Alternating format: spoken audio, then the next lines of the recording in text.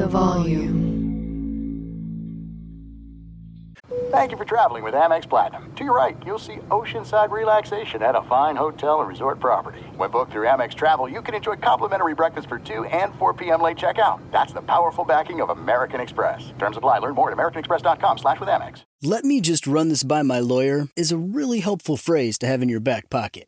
Legal Shield has been giving legal peace of mind for over 50 years. They connect you to a vetted law firm in your state for an affordable monthly fee. Want an experienced set of eyes on a contract's fine print? Or you finally want to get that will done? Legal Shield has a dedicated group of lawyers who have your back, no matter what the future brings. Sign up today at LegalShield.com/iHeart. PPLSI does not provide legal representation or advice. See a plan for complete terms. You know our trusted partner, TireRack.com, for their fast, free shipping, free road hazard protection, convenient installation options, and their great selection of best tires, like the highly consumer-rated Toyo Open Country AT3. But did you know they sell other automotive products? Wheels, brakes, suspension, just to name a few. Go to TireRack.com/Colin. TireRack.com, the way tire buying should be.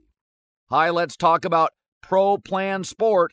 Pro Plan Sport is advanced nutrition made to fuel strength and stamina in active dogs like yours. So wherever your next journey together takes you, start it off right with the high-performance fuel your dog needs to keep pushing you every step of the way.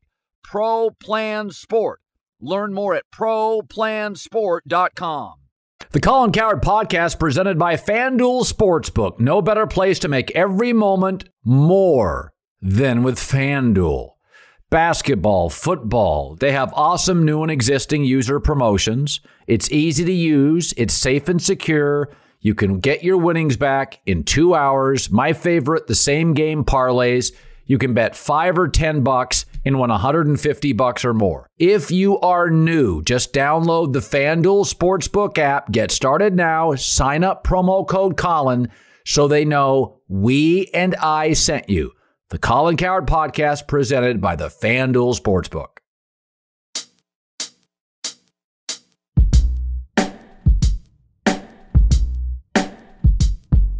Hi, everybody, and welcome in to the Thursday morning podcast. I think you're going to love our guest, Ethan Strauss.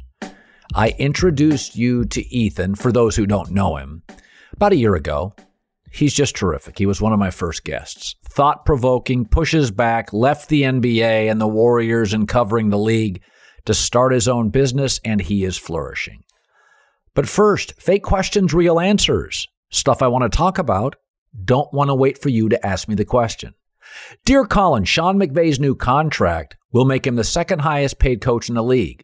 Do you think he deserves it? Yes, because he's not only a Super Bowl winning coach, he's not only a winning coach, he's an innovator, much like Belichick was, Sean Payton was. Is that I'm never, ever bothered by high salaries if somebody is not only productive, but is creating new revenue streams, new ideas, and new businesses. I'll give you an example. Michael Rubin, he's the CEO of Fanatics. It's an official merchandising store for Major League Baseball, NBA, NHL, NASCAR. So in the late 90s, when we didn't know what the heck to do with the internet, right? Nobody was selling anything online. And he created a company called GSI Commerce that helped other companies and older executives get into e-commerce. It was very risky at the time. I mean, you go back 30 years ago, there were not a lot of takers, right? Certainly no executives who knew at these massive companies what the online world was going to look like. It seemed risky. Well, in 2011, 11 years ago, he sold his company to eBay for $2.4 billion. He's an innovator. And I root for people who are innovators. And that's why I love Sean McVay. Sean McVay said, there's no reason to play any good starters in the preseason. People balked. You won't be ready in September. He won his first 8 games. Now the league copies him. He was a big believer in being collaborative as a coach. It's a players' league, much like the NBA. strong player leadership on teams, listening to players, much less hitting in practice.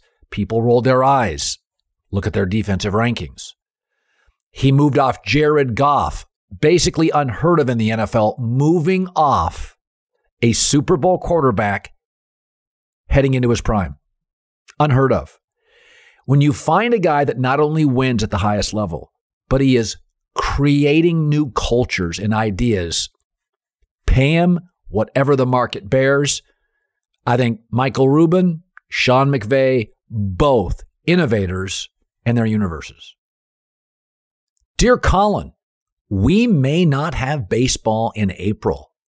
What do you make of that? Well, if you own a baseball team, the worst month is actually April. Ever watched an April baseball game in a northern climate? It's raining. There's no fans. You have to pay all the bills in April. You have to turn the lights on at your stadium, pay all the employees, all your players. But it's your worst revenue month, especially for northern tier teams, a Pittsburgh, a New York, Seattle, Minnesota Twins, Cleveland, Chicago teams. So if you asked owners what's their favorite month, well, it's July, it's September. If you're a playoff team, it's October. Those are additional revenue games you didn't even plan, right? But of course, owners are going to push back early because they get rid of their costliest month, April. We'll get it figured out. There's too much money at stake. We'll get it figured out. But April, pretty predictable. The owners don't care if they lose those 15 to 20 games. Dear Colin, you don't talk politics much. What did you make of Joe Biden's State of the Union? Well, here's what I made of it. The next day, 78% of Americans approved. What does that mean? 78% of people in America are also not on Twitter. I have warned you for years about this. Joe Biden is too boring to be controversial. If you went to Twitter during the State of the Union, it was a tire fire, outrage. The next day, for a majority of Americans, older Americans who are not on Twitter, 78% approval. This is not a political statement. It's a social media statement. Don't buy into what you read on social media. Most adults who are busy are not on it regularly. Dear Colin, what can Kyler Murray learn from Baker Mayfield? Lots of missteps. Well, nothing really. But general managers can all learn something from Kyler Murray, Baker Mayfield, and Aaron Rodgers. You can't change a player's personality. They are what they are, and money only amplifies it. There's a lot of egos in football, and not just with the players. And many times we think we can solve a player. Let me have a chance with him. Kyler, there's been warning signs for 3 years. Baker Mayfield keeps having missteps. Aaron Rodgers, he's been dramatic since his second, third year in the league. Remember when he first got the starting job and he was mad at the Cal Bears where he went to college because he first went to a junior college and apparently he wasn't getting along with somebody at Cal? And on Monday Night Football, when they announce where you went to college, Aaron Rodgers said, Butte Community College. Aaron's been kind of a pain in the ass and high maintenance for a lot of years. You're not going to change him. People don't change, especially when they get rich. It only amplifies their personality. Dear Colin, what's the dumbest thing you heard this week from Oklahoma Sooner fans? Great question. It's hard to choose, but here's the latest. Every year with Lincoln Riley, things got a little worse. Oh, really? I looked at Bob Stoops' last 5 years at Oklahoma and Lincoln Riley's 5 years at Oklahoma. Lincoln Riley had a better record. In fact, he lost 2 games exactly every year. He lost to Alabama once and Georgia once.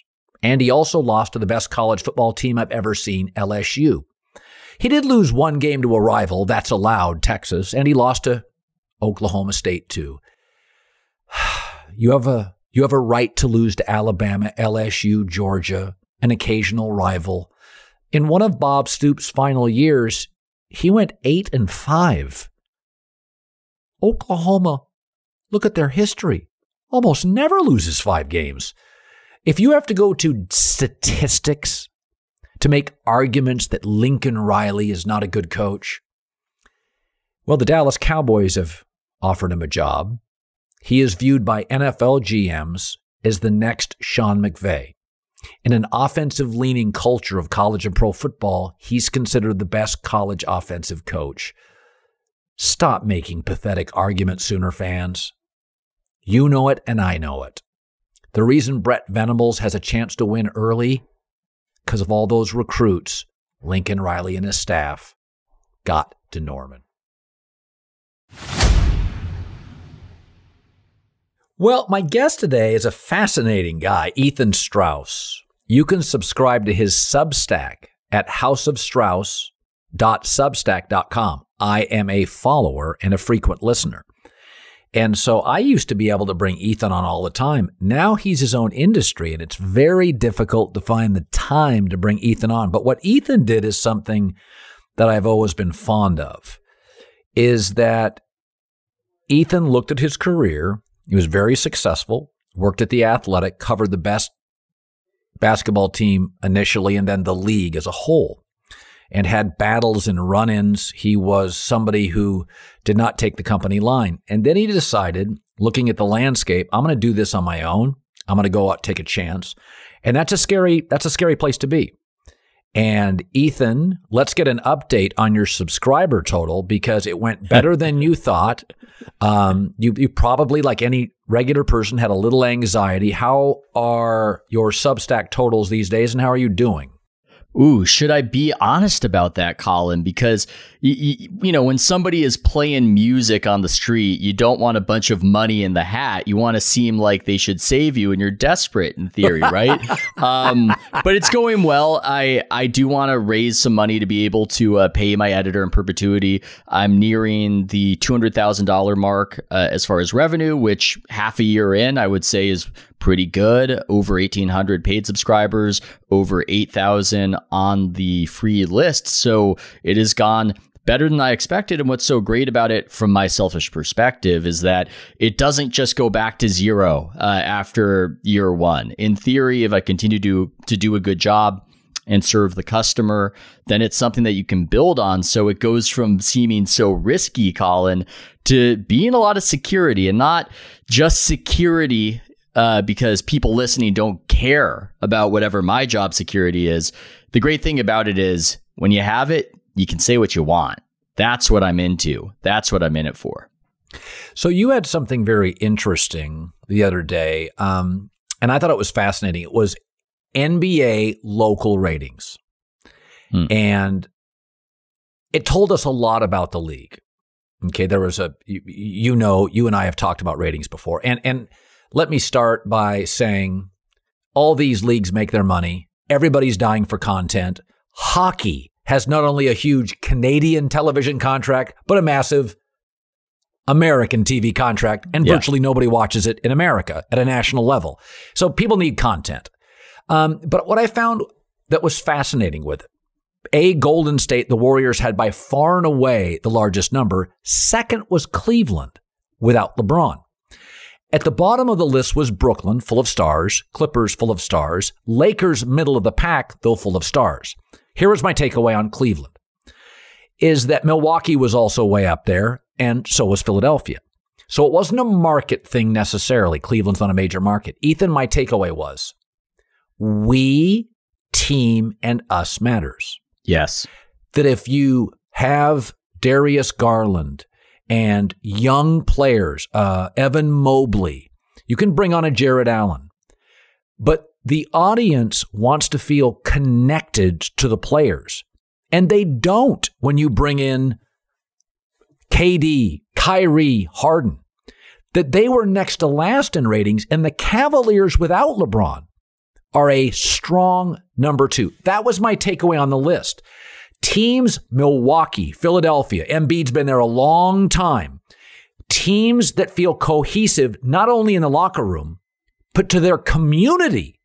It's not as star-driven as we think. That was my interpretation. Yours? That is also my interpretation. And it doesn't matter if the media has been lecturing so much of the public that they shouldn't care. And I'm going to get into a broader media theory of how the NBA went wrong here connected to this. But yes, I completely agree. People like familiarity. They like feeling that they saw somebody grow up before their eyes. There's a connection. It matters. You can't just program people into loving teams they never loved before either. If they never loved the Clippers, it's gonna be hard for them to start loving the Clippers or the Nets if they love the Knicks. But I think where the NBA went wrong and how it promoted itself, it's a funny quirk that I don't think anybody could have predicted. I think what happened, Colin, is that it became such a fixation as to who breaks the news, and it became a war. Woj versus Shams. That became the focus. Well, the problem with that is this.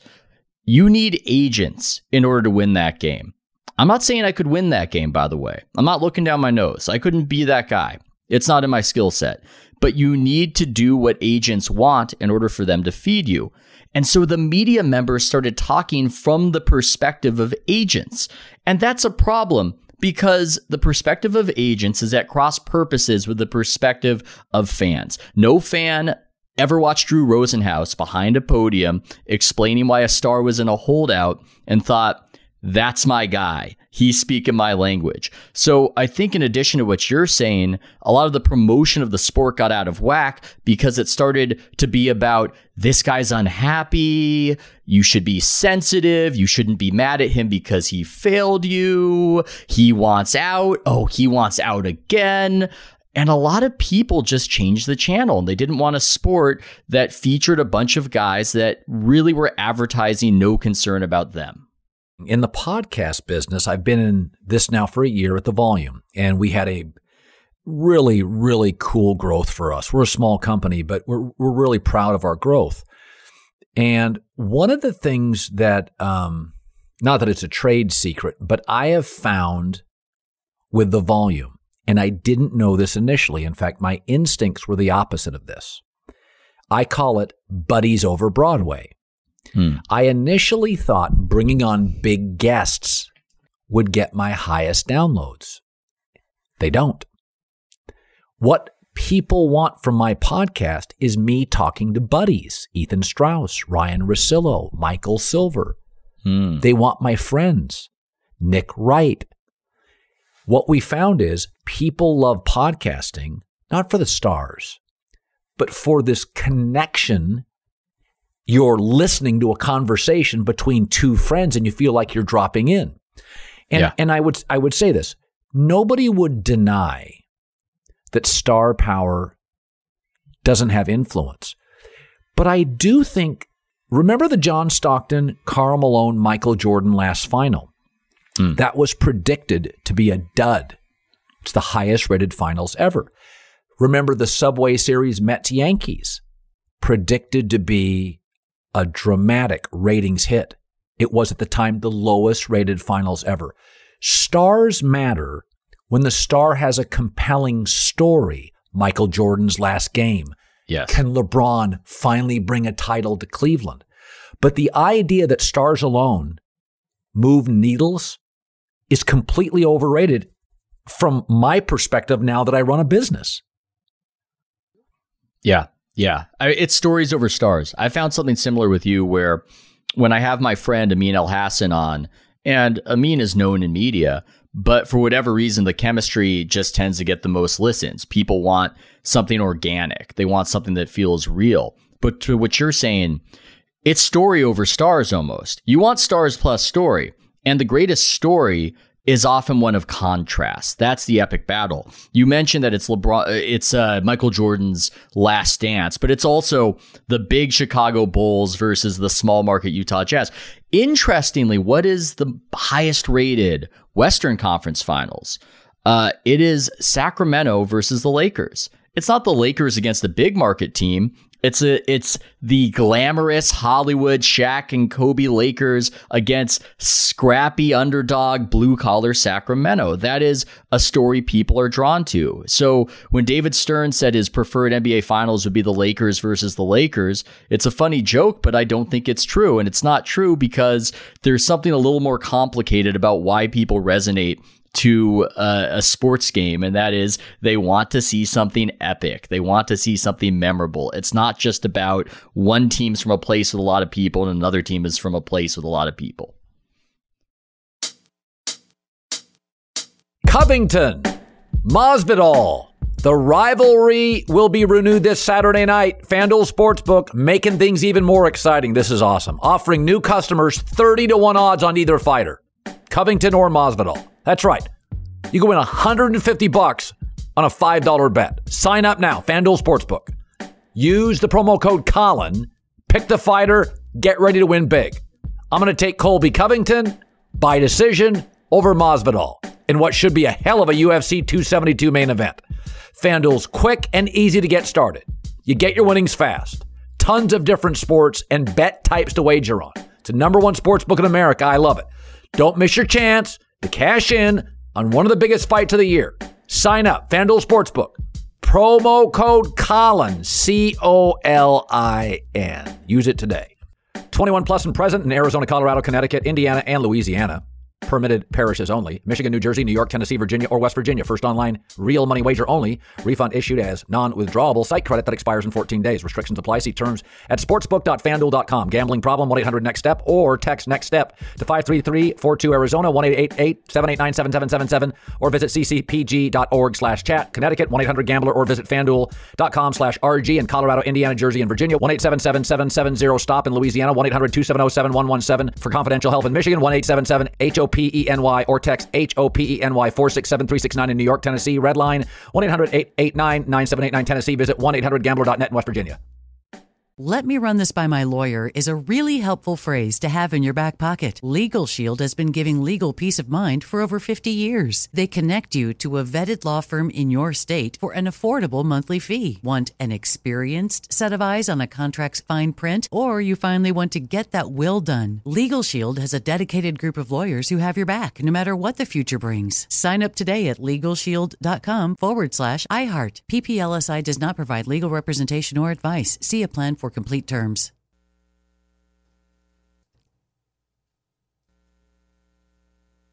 You put it off long enough, it's time to replace your tires. Tire Rack has tires that will elevate your drive. Touring tires for commuter comfort, performance tires for sporty handling, all-terrain tires for on- and off-road adventure. Go to TireRack.com to get started. Not sure where to begin? Use the Tire Decision Guide to get a personalized tire recommendation, the right tires for how, what, and where you drive. Choose from the full line of Kumho tires. Ship fast and free to a recommended installer near you. Or choose the convenience of mobile tire installation. They'll bring your new tires to your home or office, install them on site. Doesn't get much easier than that. Go to TireRack.com/Colin to see their Kumho test results, tire ratings, and consumer reviews, and be sure to check out all their current special offers. Great tires, great deal. What more could you ask for? That's TireRack.com/Colin. TireRack.com, the way tire buying should be. There are some things that are too good to keep a secret. Like how your Amex Platinum card helps you have the perfect trip. I'd like to check into the Centurion Lounge. Or how it seems like you always get those hard-to-snag tables. Ooh, yum. And how you get the most out of select can't-miss events. With access to the Centurion Lounge, Resi Priority Notified, and Amex card member benefits at select events, you'll have to share. That's the powerful backing of American Express. Terms apply. Learn more at americanexpress.com/withAmex. Like many of us, you might think identity theft will never happen to you. But consider this. There's a new identity theft victim every 3 seconds in the U.S. That's over 15 million people by the end of this year, equal to the populations of New York, Los Angeles, and Chicago combined. Even worse, identity theft victims often don't even know they're victims. That's why LifeLock Identity Theft Protection alerts you to identity threats, even the ones that don't show up on a credit report, like data breaches, fraudulent bank transactions, loan and credit card applications, and crimes committed in your name. If your identity is stolen, your own dedicated LifeLock U.S.-based restoration specialist will work to fix it. LifeLock protects you in ways that you simply can't on your own. Join now and save up to 25% your first year at LifeLock.com/iHeart. That's LifeLock.com/iHeart to save up to 25%. Identity theft protection starts here.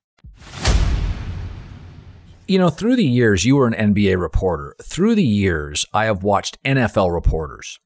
They're all different. Glazer, very connected to players. He's not a volume reporter. It's more of a big story guy. Schefter's a volume reporter. Peter King ignores the draft. He's more of a storyteller. Ian Rappaport, story breaker. Schrager's kind of occasional story breaker, but a contextualizer and a personality. That all these NFL reporters have a lane. So in the NBA, I'm sure that's the same, but it does feel like Shams, Woj, and a lot of them are story breakers, not as much contextualizers. Now, correct me on this.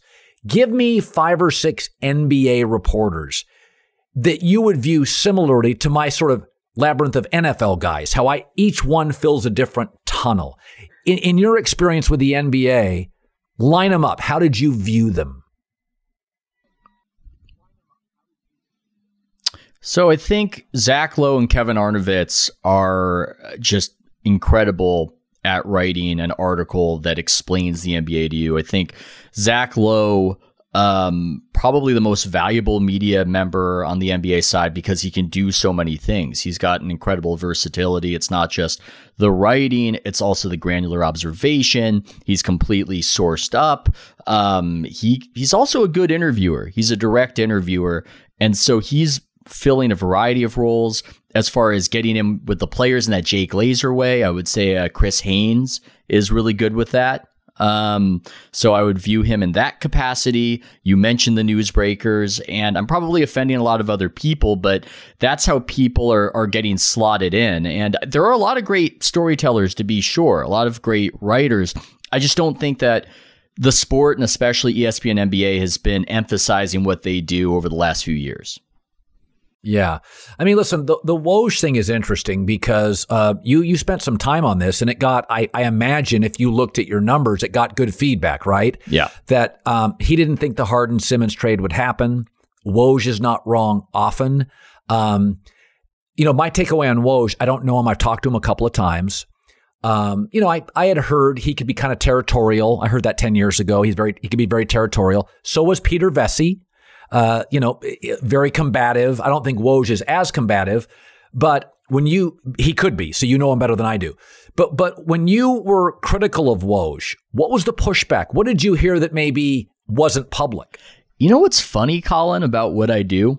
And I've learned a lesson from it.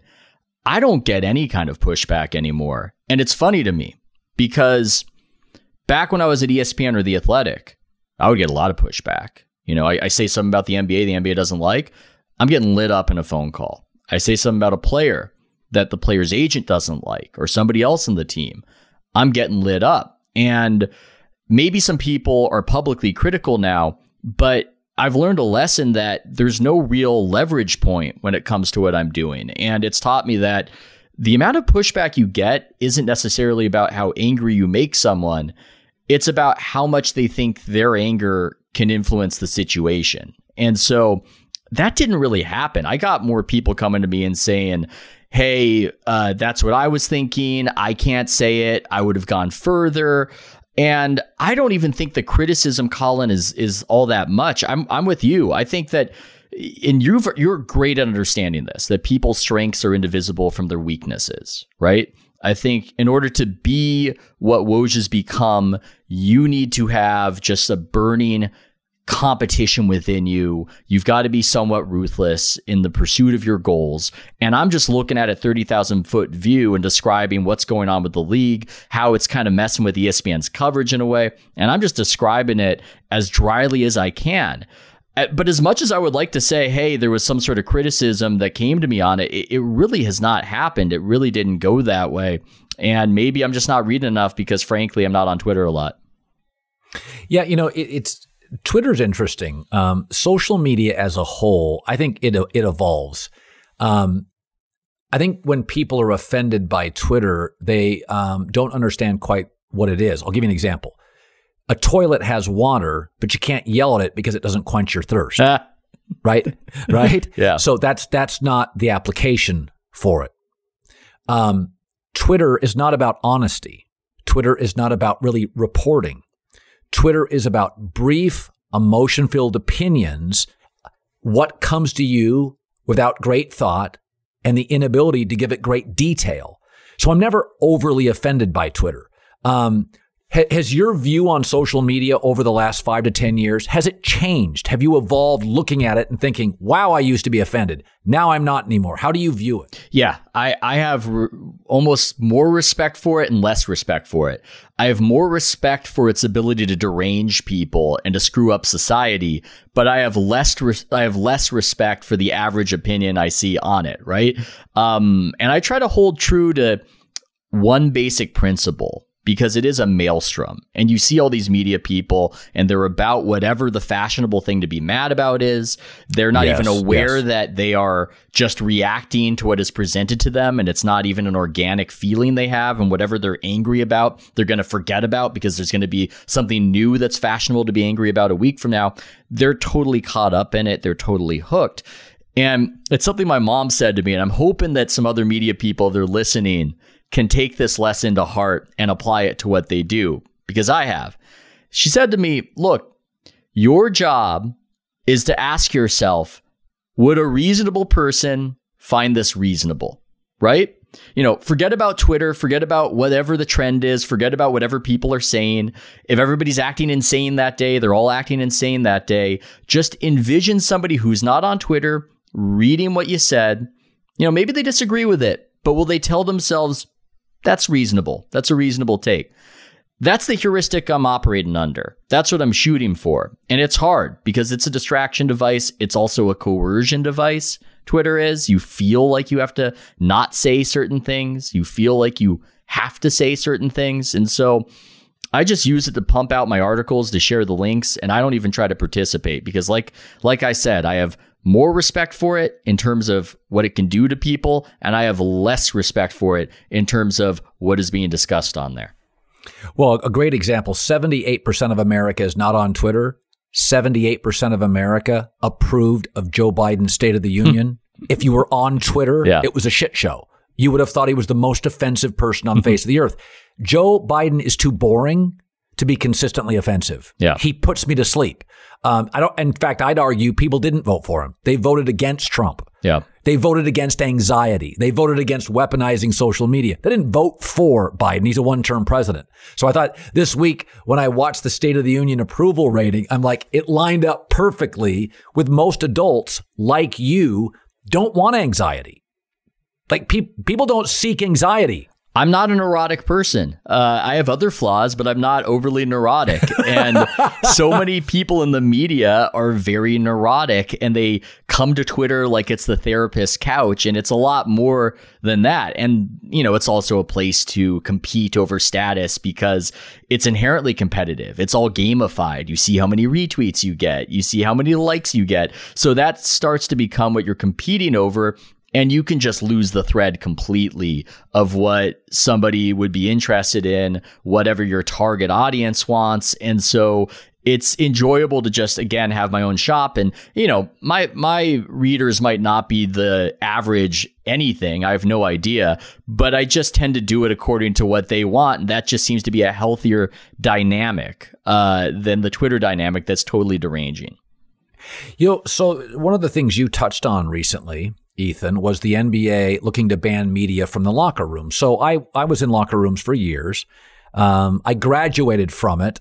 Maybe I'll go back for a master's course at some point, because I do sort of miss the camaraderie after games with other reporters, going out for beers after a game and post game. I do miss that. It's one of the few things I miss that I was doing in my 20s and 30s.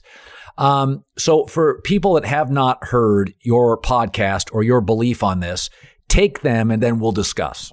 Yeah. It's funny because I'm not in locker rooms anymore, just like you.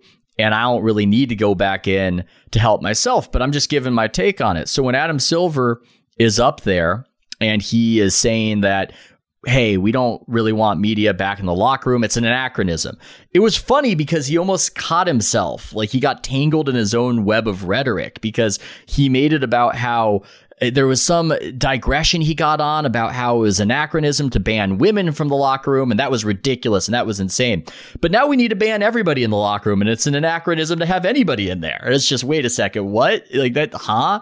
And he was really laying on this idea that it's privacy and guys are changing. And because a lot of fans, I think, they take in the product and they don't see how the product is made, that sounds a little bit reasonable. But generally, there aren't media members hovering around guys when they're changing, and the guys can actually change in a private way if they absolutely want to.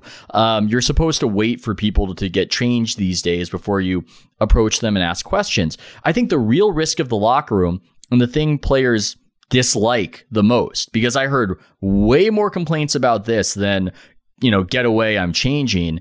It's the idea that somebody from the media is going to hear something they're saying and put it out there. I think that's the big fear. And you'll hear them talk to one another, just stop.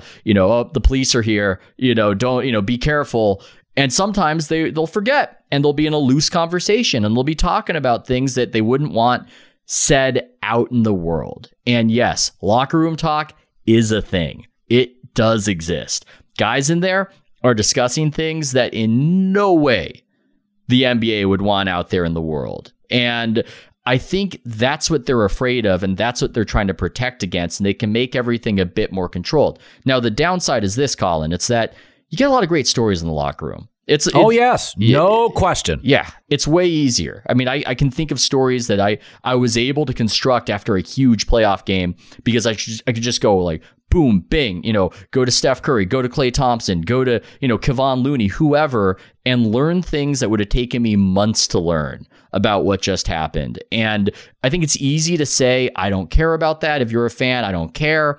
But ultimately, everything is derived from story. We understand everything through story. When the guys are announcing the games, when Jeff Van Gundy, when he's not on some random tangent and doing his own podcast, he's usually talking about something that he read, and that is informing what he's telling you on the broadcast. It's just going to make the media product worse, I think, to get the media out of the locker rooms. And if the NBA has concerns about people overhearing something they shouldn't hear, something offensive, something personal, guy cheating on his wife, whatever, then maybe approach that in a separate, more targeted way, and don't just get rid of something that I think has served you well for decades. When you and I talk, we often do, and I don't do this very often, but you have interesting sort of takes on it, on the media. And I don't use it on my radio show much or my television because I don't think it's as captivating, but I do talk a little bit more about it in podcasting because I'm in the business, and I do feel sometimes there's just interesting stuff. If Troy Aikman leaves Fox, have a take on it. People, there's access. One of the things, and I don't know if it's a criticism, but it's something I see over and over, that I joked about the other day on television. I saw my dad mad one time as a kid. He went out to the sprinkler, asked me to fold the hose, and he got right next to the sprinkler and I unfolded it, and it soaked him. And he was in his white medical jacket going to work, and he was really mad. And so I did not grow up in a household of outrage. My mom occasionally got mad at my dad. He'd come home with too many pops, and she'd yell at him. But something I see a lot of is outrage. And I see it much more in the political media. And it is something, I think it's such a disservice to fans because I do think it sort of ramps up fans and it makes it look as though we're crazy people. Yeah. And I'm not somebody that believes that, the media is any one thing. A hospital isn't any one thing. There's chief of staff, there's doctors, there's nurses, there's janitorial, there's a gift shop, there's a million things at a hospital.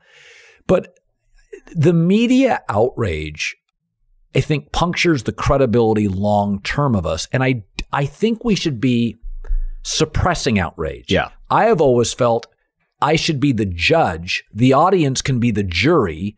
The athletes can be the prosecuting attorney and the DA, right? Yeah. Or the people on trial.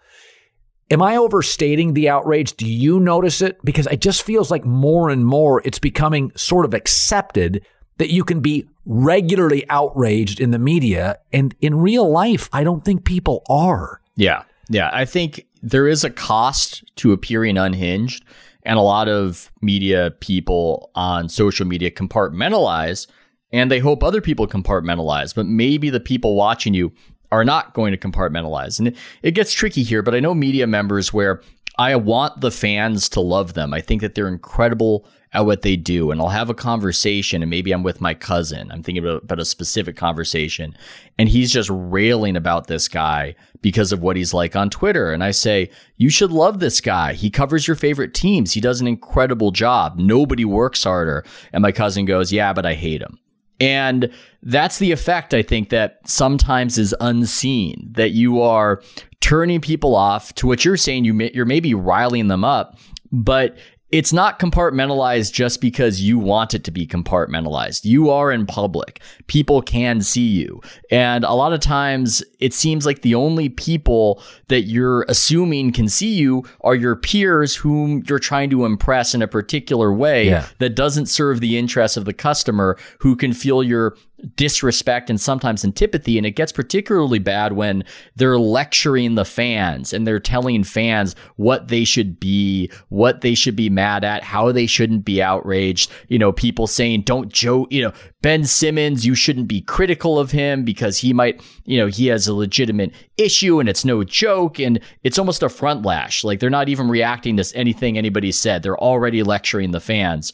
I think that's where the dynamic gets bad. That's where they often, I think, incur a lot of contempt, and it becomes mutual. And it becomes mutual on the other side of it too, because it's got this other problem. I didn't expect us to talk so much about Twitter, but hey, the NBA went all in on it, which is a whole other topic. This was a deliberate strategy by the league with Jack Dorsey, who used to run Twitter, and they tried to integrate one another. But the other issue with it is that it teaches the media to hate the fans, because you don't remember the nice thing that's said about you on social media. That just rolls off you like water off a duck's back. You remember the thing that's terrible. And so a lot of media people will see that those few mentions from fans that really hurt their feelings, and then that taints how they view it. Because, God, I'm trying to phrase this in a way that's not completely disgusting, but if you're drinking a cool glass of water, Colin, and 90% is just fresh, wonderful water, but the other 10% is, let's say, something scatological, it's not a good taste. And so that's what the media people are getting. They're getting that experience, and it's making them angrier and worse towards the people they should be serving. With sports betting taking off, it's important to find the experts you can trust to help you make some money, right? Check out the Favorites Sports Betting Podcast, powered by FanDuel, only on the Volume Podcast Network. My buddy Chad Millman, pro bettor Simon Hunter from the Action Network, twice a week here to help you become a smarter football bettor. Every Tuesday and Thursday, Chad and Simon break down the strategies of professional sports bettors, the ones they use to find the right games and the right time to bet. Download the Favorite Sports Betting Podcast only on the Volume Podcast Network.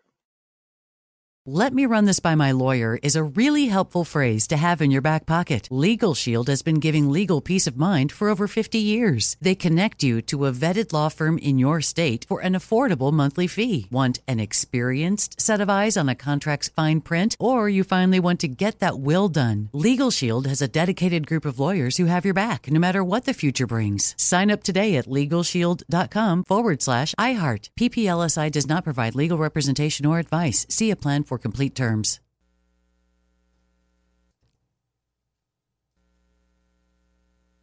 You put it off long enough, it's time to replace your tires. Tire Rack has tires that will elevate your drive. Touring tires for commuter comfort, performance tires for sporty handling, all-terrain tires for on- and off-road adventure.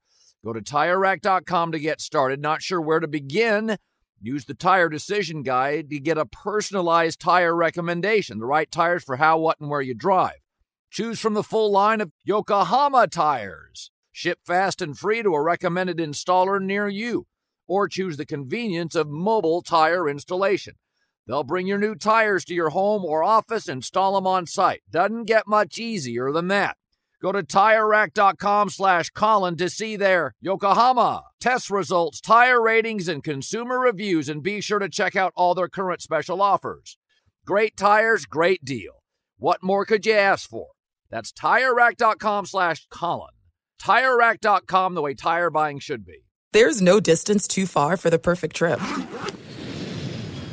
Hi, checking in for... Or the perfect table. Hey, where are you? Coming! And when you get access to Resi Priority Notify with your Amex Platinum card... Hey, this looks amazing. I'm so glad you made it. And travel benefits at fine hotels and resorts booked through Amex Travel, it's worth the trip. That's the powerful backing of American Express. Terms apply. Learn more at americanexpress.com/withAmex. Thank you to our friends at Panini America, the official trading cards and NFTs of the 2024 Colin Cowherd Show. Panini America delivers a premier collecting experience with the most sought-after NFL, NBA, FIFA, and WNBA trading cards. Whether you're chasing rookie sensations or collecting timeless legends, Panini's got it. Panini America is also breaking new ground in NIL, featuring some of the biggest names in college sports. And now newly minted first-round picks like number 1 overall Caitlin Clark, Angel Reese, J.J. McCarthy, Michael Penix Jr., and more. If you're into cutting-edge digital collectibles, don't miss Panini's NFT platform at nft.paniniamerica.net with some of their first opportunities to collect this year's rookie class. Whether you're a collector of physical cards or a digital enthusiast, Panini has you covered. Check out their most popular brands like Prism, Select, Donruss, and more, including Panini Instant Cards celebrating the biggest sports moments on cards right after they happen, such as Draft Night Instants. Visit PaniniAmerica.net or download the Panini Direct app today. Panini America, the official trading cards and NFTs of the Colin Cowherd Show. You still get information despite not being in locker rooms nightly. I am a believer that the one thing you can't change with an athlete is indifference. You love the sport or you love what the sport provides for you. I don't buy Ben Simmons. I don't think he'll ever be solved. I don't think he's competitive. I don't think he loves the game. They've often said this about NBA centers. The reason there's so many busts is because they were 6'11" in 7th grade. Yep. And basketball was just the easiest thing for them to do. You know, Ben Simmons is almost 6'11" and a guard. I don't think the Brooklyn Ben Simmons thing is going to work. Using your access, I've heard he's just not. I've heard he's odd, not a great guy, indifferent, doesn't love the game.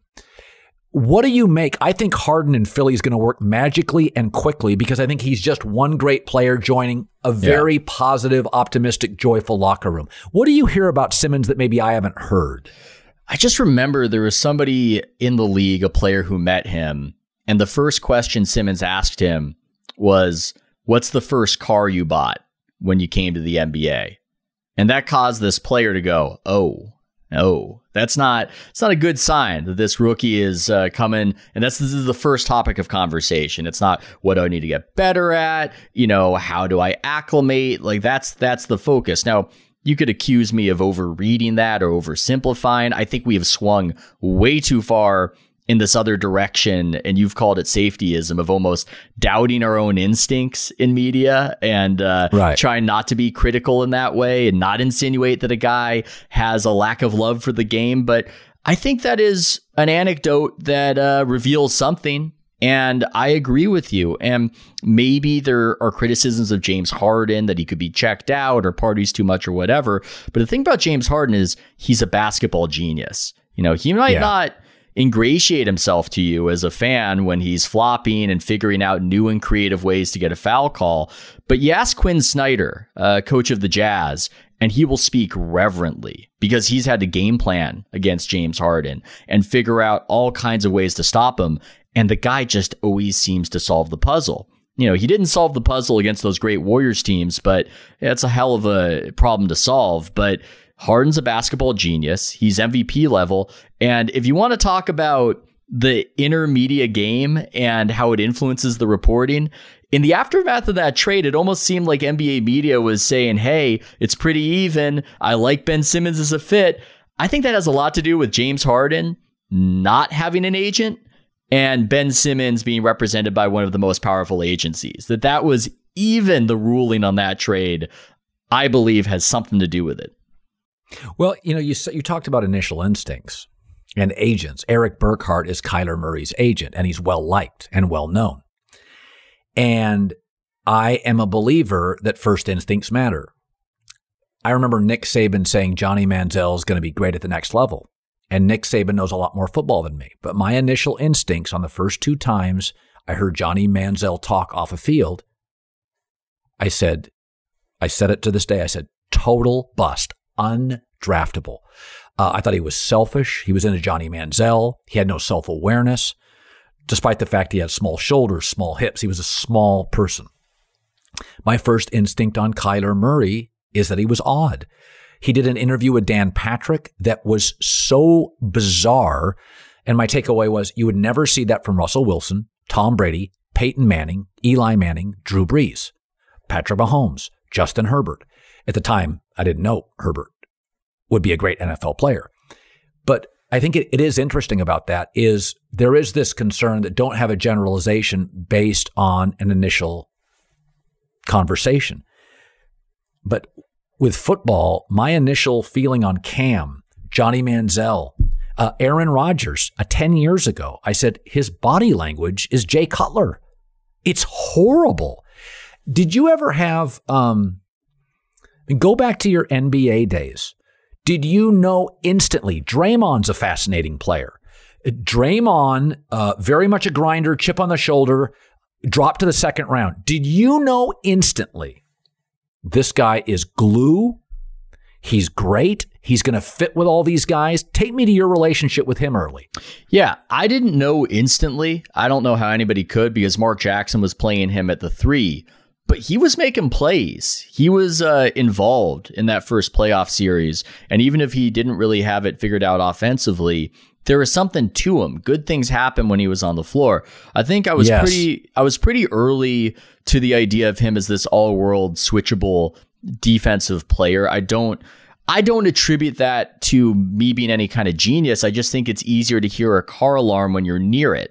Right? It's easier to see something if you're on the ground. I made a prediction in 2014 that the Warriors were going to win the championship. They won the championship, and that's something that people sometimes say in my favor. Obviously, I've gotten other predictions wrong, but I keep saying the same thing, which is that I was there at training camp. I was watching this team go from looking like, hey, Steph, figure something out in the pick and roll play after play to, oh my God, look at this offense. This is unlike anything I've seen in my life. Okay, I'll predict them to win the championship. It's easier to hear a car alarm when you're close to it. A lot of media people are accused of homer, biased. Okay, that can happen. But again, it's a lot easier to see a new trend, to notice if somebody's good if you're actually there. And so, yes, I was early relative to other people in seeing what Draymond Green could become.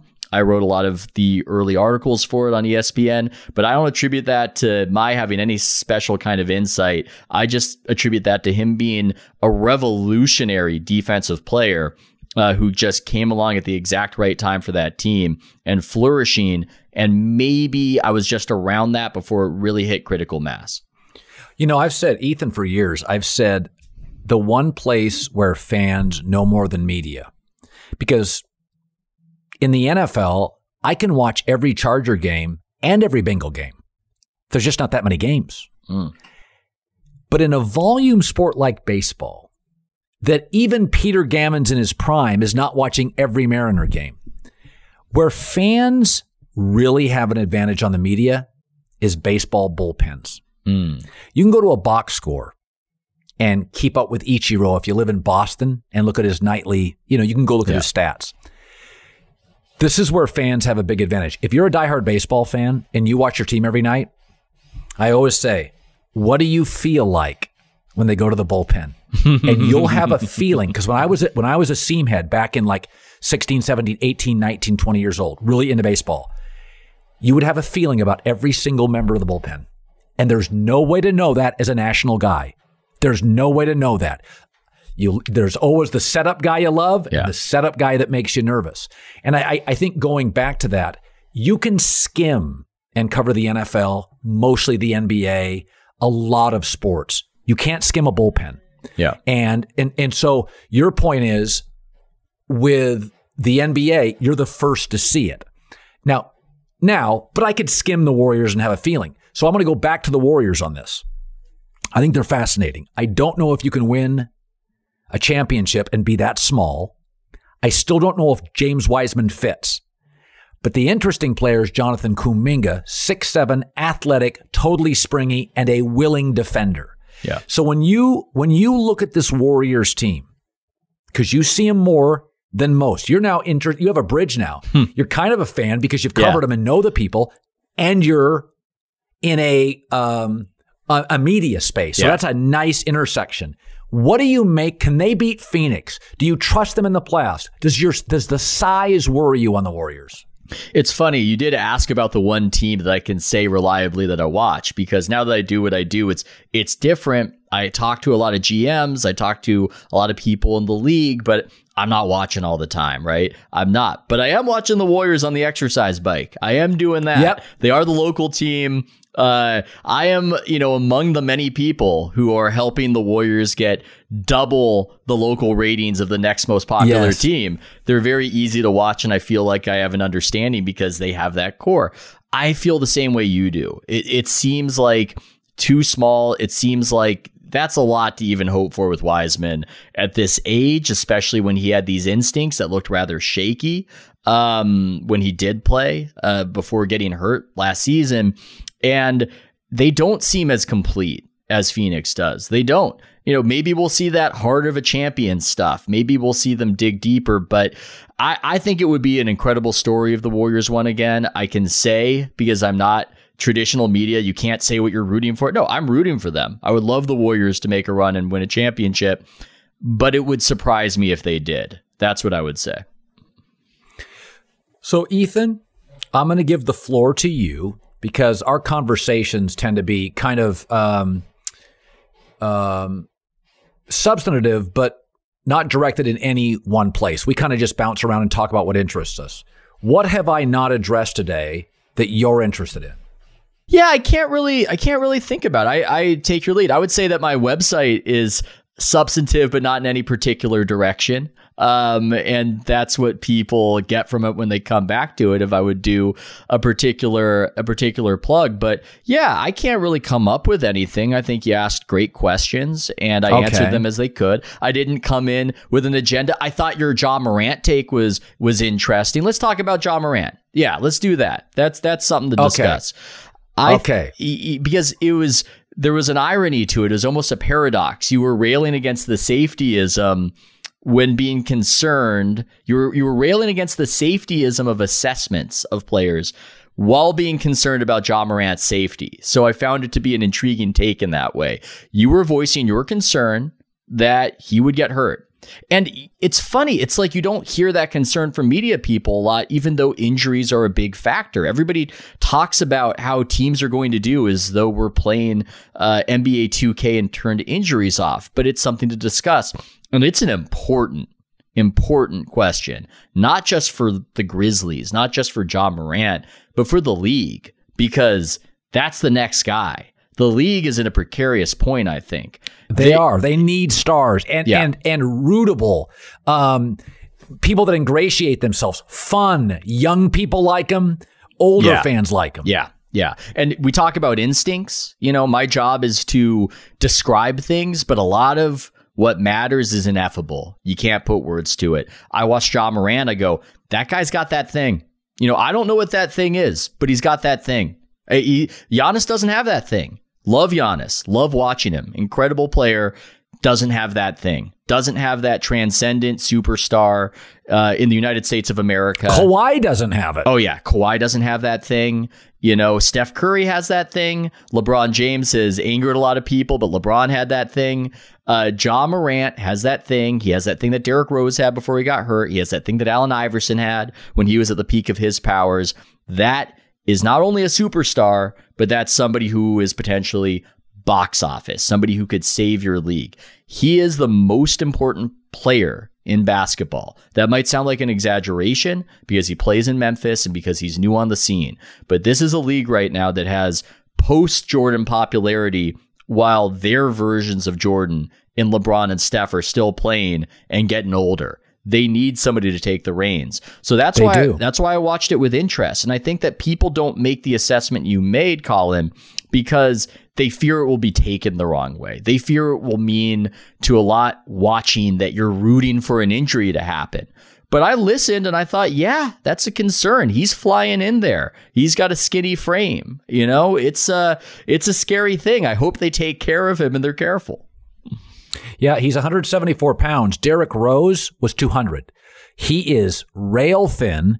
And what's interesting, he really does compare to Rose, where he's beyond springy, super twitchy, wildly exciting, a highlight machine, struggles from three, forced to go to the rim. And Derrick Rose and him both played in the NBA without the hand check. You can't stay in front of him. You simply can't stay in front of him. You know, I've argued this. I think I've told you. I think the NBA should bring the hand check back. You think it makes the league more physical. It doesn't.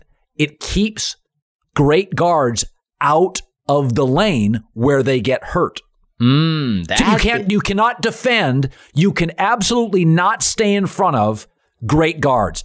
Translation, they go in, they're outweighed by 80 pounds. The floor is hard. The contact's brutal. Look at the number of injuries to point guards over the last 5 years. It's brutal. Yeah. Wall, Westbrook, Chris Paul, D. Rose. For the record, Morant's been dinged up a couple of times already. Yeah. And I also just think that Donovan Mitchell. I also just think that maybe the theme of this podcast is how sometimes you can just outthink instincts by getting a little too into the numbers, thinking that you can just figure out what's popular algorithmically as opposed to just being a person. Algorithmically, I think the NBA looked at the situation and said, people love points. People love when points are scored. More points, good. More points equals viewers. Let's change the rules and make sure that guys are scoring as many points as possible. And what does it lead to? A bunch of flopping, and it turns out that the fans actually don't want 142 to 141. That's not what they want. It sounds good in theory. It's not what they want. They also don't want 75 to 72, as was happening in the early 2000s. There's a balance. There's a platonic ideal. They probably want it in that 100 to 110 range, and when it's the playoffs, they might want it a little bit lower because it's a grueling battle and every possession feels like life and death. That's what they want. So I don't know if hand check is the solution, but it does seem like the NBA needs to do a few things to bring the game back to something that is recognizable to people who have watched it forever instead of being a flopping plus 3-point contest. Credit to them for starting to call some of those flops. But yes, sometimes you can outthink yourself, and there are limitations. There are limitations. You can't just press turbo on the points and be, rewarded with a ton of people watching. Ethan Strauss, please subscribe to his Substack at houseofstrauss.substack. And that is House of STRAUSS. He is Ethan Strauss. He's always interesting. My man, keep crushing. I'm not going to ask a lot because you're very busy. I love it. I'm so proud of you. Yeah, I just love you called me fascinating. A suburban dad getting called fascinating. Quite a coup, Colin. Anytime. Love to be here. Appreciate the support. Thanks, man. Thank you.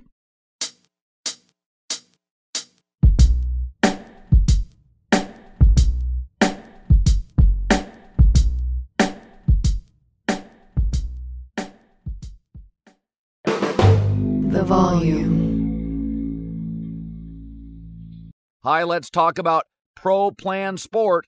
Pro Plan Sport is advanced nutrition made to fuel strength and stamina in active dogs like yours. So wherever your next journey together takes you, start it off right with the high-performance fuel your dog needs to keep pushing you every step of the way.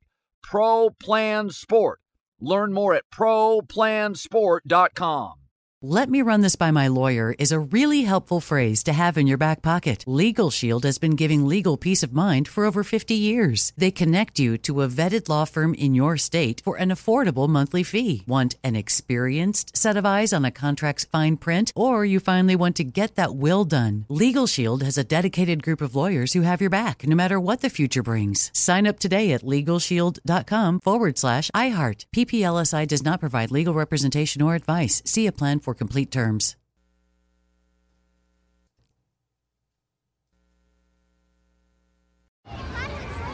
Hey guys, back at the playground again, huh? Yep. You know what this playground could use? A wine country. Heck yeah, and some waves so we could go surfing. Oh, yeah. Love that. A redwood forest would be cool. I'm in. Ski slopes. Let's do it. Can a girl go shopping? Yeah, baby. Wait. Did we just invent California? Discover why California is the ultimate playground at visitcalifornia.com. There are some things that are too good to keep a secret. Like how your Amex Platinum card helps you have the perfect trip. I'd like to check into the Centurion Lounge. Or how it seems like you always get those hard-to-snag tables. Ooh, yum. And how you get the most out of select can't-miss events. With access to the Centurion Lounge, Resi Priority Notified, and Amex card member benefits at select events, you'll have to share. That's the powerful backing of American Express. Terms apply. Learn more at americanexpress.com/withAmex.